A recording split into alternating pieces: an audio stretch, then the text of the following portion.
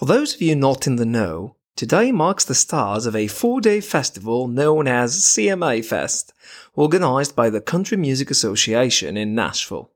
But attendees, beware. There is a list of items that are prohibited on festival grounds, such as adhesive-backed decals, aerosol containers, bags that are not clear, bikes, cameras with a detachable lens longer than 6 inches, chairs of any kind, and the Confederate flag. Yep, you heard that right. Welcome to the Midnight Banjo Show's breaking news in the country world.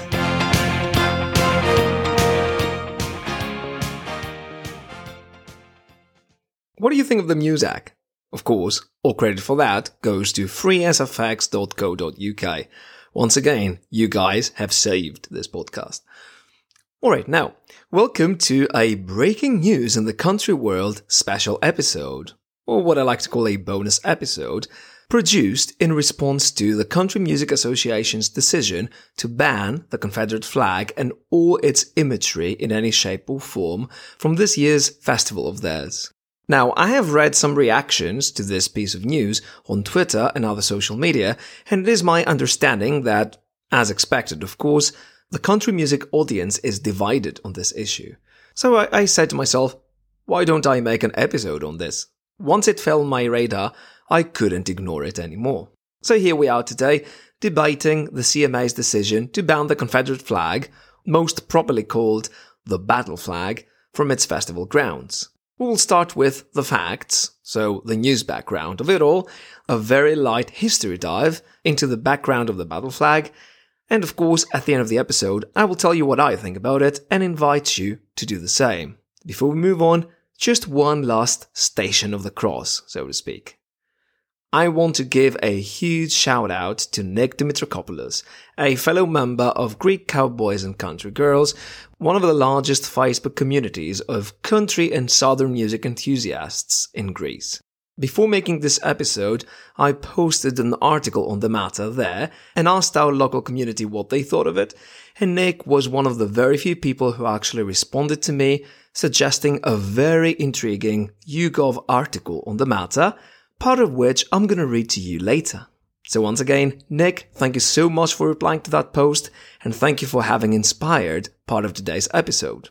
Now, with that aside, we're good to go. Oh, a little fun fact. Trace Atkins nearly apologized for his Confederate flag-themed earpiece worn at an event in 2012, which he ended up at least accounting for. I wouldn't say that what he issued was an apology, but here's what he had to say. To me, the battle flag represents remembrance of my southern lineage. I'm a descendant of Confederate soldiers who followed that flag into battle. I advocate for the preservation of America's battlefields and honest conversation about our country's history. To those who view the flag as a symbol of racism, that was not my message and I did not intend offense.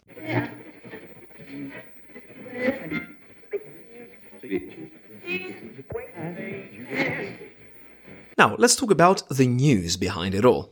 In order for my research to be as impartial and objective as possible, I used 3 main news sources for this content. And these were Fox News, which, as some of you know, is viewed as a rather right-leaning media. Taste of Country, which is a The Boot affiliate, and it covers news in the country music world, of course, which we use very often as a source for many of our other episodes. And USA Today, which over the years has evolved into a type of news media that many people view as left-leaning. So, here goes. I'm going to read you 2 excerpts from Fox News and USA Today, respectively, to cover the whole of what could be one article. Let's start with Fox. The CMA Fest is joining other musical festivals in banning all imagery related to the Confederate flag for this year's event. The 4-day event in Nashville, which starts on June 9th, lists Confederate flag imagery of any kind under its list of prohibited items and activities. We read you part of that list at the very beginning of our episode here. This year's CMA Fest is our first major fan-facing event in nearly 3 years, the statement said. We have always had policies in place that protect the safety of our fans and ban discrimination, but we felt it was important to further refine our language to explicitly outline what will and will not be tolerated. Fair enough. And now the USA Today bit. The decision comes as many artists, advocates, and industry leaders continue to push for racial equality in country music. Once used as a contentious symbol of the genre's southern roots, some hitmakers and gatekeepers are now reckoning with the racist history represented in Confederate imagery. Last year, Luke Combs apologized for his past use of the Confederate flag during a discussion at Nashville's annual country radio seminar. As I've grown in my time as an artist, and as the world has changed drastically in the last 5 to 7 years, I'm now aware how painful that image can be, Combs said at the time. I would never want to be associated with something that brings so much hurt to someone else. Now, a little bit of history on the Confederate flag, most properly called, of course, the battle flag, because as you will see, this particular symbol was never used as an official flag for the Confederacy at the time. It was rather a square flag that they used in battle in order to know who fought by whose side. I'm going to read you an excerpt from Rockingham's Community College Library website on Confederate flags to learn a bit more about it, before we draw our own conclusions. The Confederate Assembly in Montgomery, Alabama, adopted the first national flag of the Confederate States of America in March of 1861. The canton was blue with 7 stars in a circle. There were 3 bars on the flag, 2 red and 1 white, and thus the popular name Stars and Bars. I repeat, this was not what we now know as the Confederate flag, but a rather different one. Just go to their website and have a look. You can find a link to that, of course, in the show notes. This particular version of the flag initially started with 7 stars, each one of which represented a single Confederate state, and these stars were later increased by 6 more, in a matter of months actually, since the flag's conception, to account for the then latest state additions. Later on the same entry, we read that the people of the Confederate Union also wanted a flag for all occasions that would not be confused with the Stars and Stripes, which might have caused several instances of friendly fire on the field, I imagine, if it was hard for the soldiers to tell who fought for the North and who for the South. And this, of course, is what gave birth to what we now know as the Confederate flag, which was solely used in battle, and it was called the battle flag or the Bull Run flag. If you're interested in discovering more history facts about the battle flag, why don't you head on over to Rockingham's Community College Library, or even listen to The Confederate Flag is a Symbol of White Supremacy by Political Theory and History podcast Revolution and Ideology, if you're into that kind of stuff. As always, you know where to find links to all that and more.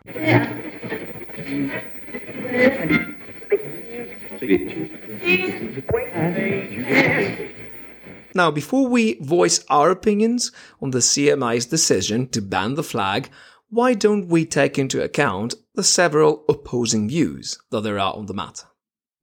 And as always, I would like to start this section in a bit of a provocative way. Think about the flag. What is, in your opinion, or who is, rather, a stereotypical person that would wave that flag in pride? What do they look like? Aren't you thinking of a southern white person? What if I were to tell you that there is a surprisingly sizable percentage of African American people in the South who support this flag? I know, I was flabbergasted too. Don't you believe me? Well, you can read the same Washington Post article that I read, titled, "Why This Black Defender of the Confederate Flag Says Slavery Was a Choice." I know what you must be thinking. These are exactly my thoughts. Let me read you a little excerpt from that article. A 2014 Winthrop University poll found that 61% of black South Carolina residents said the flag should no longer fly on the state house grounds, which of course makes sense, in my opinion. And yet, 27% of black South Carolina residents said it should stay, suggesting that the flag's meaning remains a source of some debate. Why don't we make this a little more specific? As part of the composition of this article, several different people were interviewed, and I'm going to read you some of what they had to say in reference to their support of this symbol, despite being of African American descent. Karen Cooper says, "I'm not advocating slavery or think that, it was right. It wasn't. It was just something that happened. It didn't just happen in the South, it happened worldwide. Besides," she adds, "slavery is, quote-unquote, a choice. I say that because of what Patrick Henry said, 'Give me liberty or give me death.' To me, if we had gone back to that kind of slavery, no, I couldn't do it. Give me death." A little bit below in the article, we read what Byron Thomas, another interviewee, says. "I'm entitled to my beliefs and how I choose to use a symbol. My Confederate flag isn't racist. After all, I am black. I'm also an American who strongly believes in the constitutional right to free speech." Last but not least, around the end of the article, Courtney Daniels, a black Birmingham, Alabama native and Marine, argues that the Confederate flag and its gorgeous colors were hijacked by a few cowards in bedsheets. This is, of course, an obvious reference to the KKK that, in his eyes, as I take it, appropriated a flag that isn't racist by itself. This seems to be the argument or the point he's making here. Now, let's have a look at another common argument that proponents of this flag usually posit. There are many Southern residents that see this particular flag, what we now know is the battle flag, really, as a symbol of their heritage and pride, not a symbol of racism. And of course, this is what Trace Atkins himself must have been referring to after the 2012 earpiece incident. Taking all these views into account, it seems to me that we could compose the following argument. Country music is a pearl of Southern heritage. And if the battle flag is a symbol of Southern heritage, the one shouldn't be exclusive of the other. It would even be counterintuitive to ban this flag from country music festivals.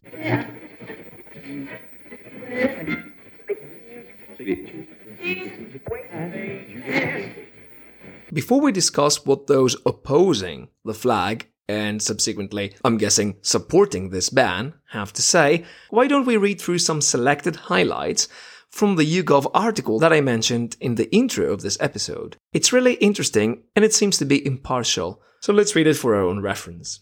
I'm going to start reading to you live as I see this in front of me, scrolling down in order to capture all essential highlights. The first interesting piece of data off of that poll seems to be that former Confederate states are actually divided on whether the battle flag represents heritage or racism. If you ask me, I would have expected them not to be that divided. I would have thought that most of them would see this flag as a symbol of heritage. But no, this is not the case. Some of the states that view this flag as a symbol of Southern pride are Arkansas and Louisiana. Whereas on the other end of the spectrum, we've got those ex-Confederate states that believe it mostly represents racism. To name but a few, we've got both Carolinas, Texas, Mississippi, and Tennessee. Of course, in those cases, the two bars on the graphs given were almost a tie, but still, that tendency or trend was slightly higher than the other one. It would be very interesting to hear what you, our American friends, have to say about this. Now, scrolling down a bit further, we learn that 49% of US adults in the New England division believe the Confederate flag most represents racism, whereas 41% of US adults in the East-South Central division believe the Confederate flag most represents heritage. If you'd like more facts on this subject matter, why don't you head on over to this very YouGov article and read it for yourself. I believe the time is nigh to dig right into the opponents of the battle flag now, and what they think. An obvious one is that it's a symbol of racism and white supremacy, which, as a common conception of the flag, isn't news really to any of us, I believe. After all, one cannot think of the Civil War of America without immediately bringing to mind President Lincoln's proclamation to emancipate slaves. At the time, Confederate states seemed to be protective of what they perceived as their right to determine whether slavery would be legal or illegal on their grounds. And of course, the rest is history. As a matter of fact, to this day, and in spite of how we started this particular section of the episode, I believe there are very few people of color in the USA who advocate this flag. I would even go so far as to say that in the minds of many people nowadays, country music is purely white man's music. And racism very often enters the picture when discussing this genre in terms of its history. Therefore, taking into account the negative views on the battle flag, the argument that we can synthesize, in contrast to the first flag-supportive one, could be as follows. Country music is indeed part of Southern pride and heritage, but does that have to equal racism? The battle flag seems to have a rather questionable background, so should we really maintain its association with the genre we all love?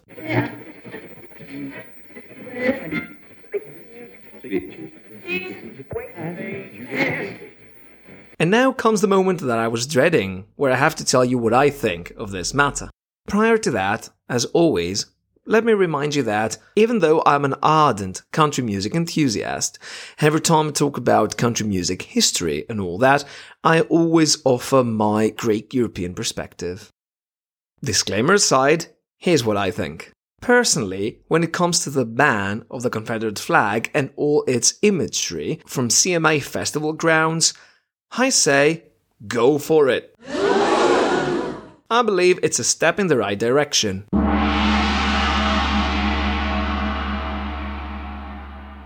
Have I gone crazy? Not really. Here are my reasons for it. Our world on a global level in 2022 is a much more openly diverse place than ever before. As a consequence, it is my strongly held conviction that any and every genre should be as open and as inclusive of everybody listening to it as possible. The audiences of country music in 2022 surely look drastically different from, say, 20, 30, 40, 50 or 60 years ago. And I believe that our genre should take steps to reflect that diversity among its fans. To prove my point, I want you, the listener, to think of yourself right now.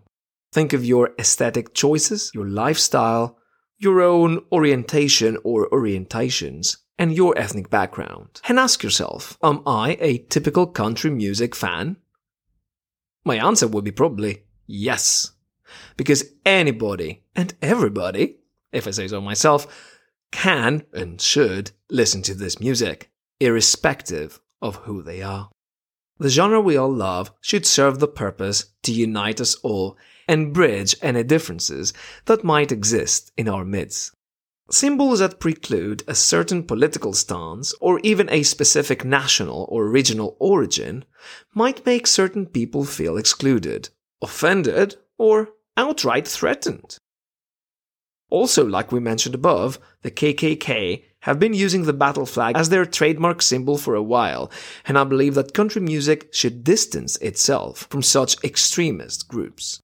In conclusion, I believe that the battle flag is marred by a history of violence, discrimination, segregation, and crimes against humanity. And even though people who have it in their homes and proudly salute it every now and again might not have any intention of supporting these ideologies and practices, well, they should know that there's a good reason why some folks see this flag as such, and I think that it's a token of respect to not brandish it at a festival that should be open to everyone.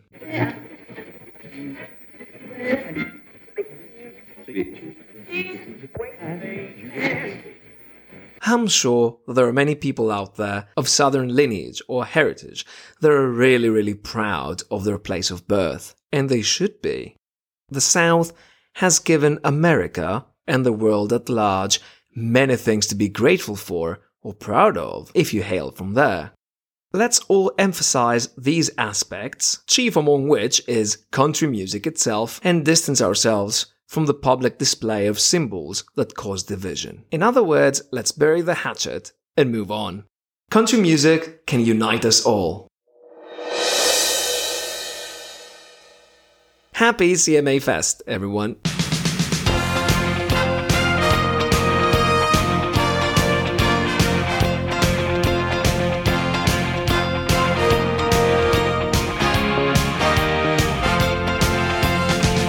Now, this brings us to the end of this episode, but I've got a favor to ask.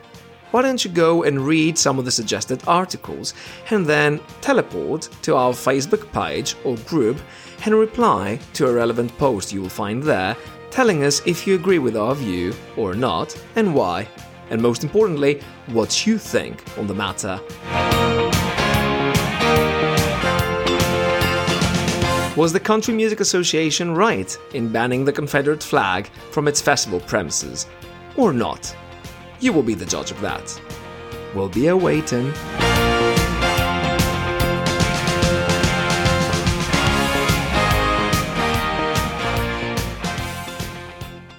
See you in 2 weeks with episode 5 about Dark Country and Marilyn Manson. Say what?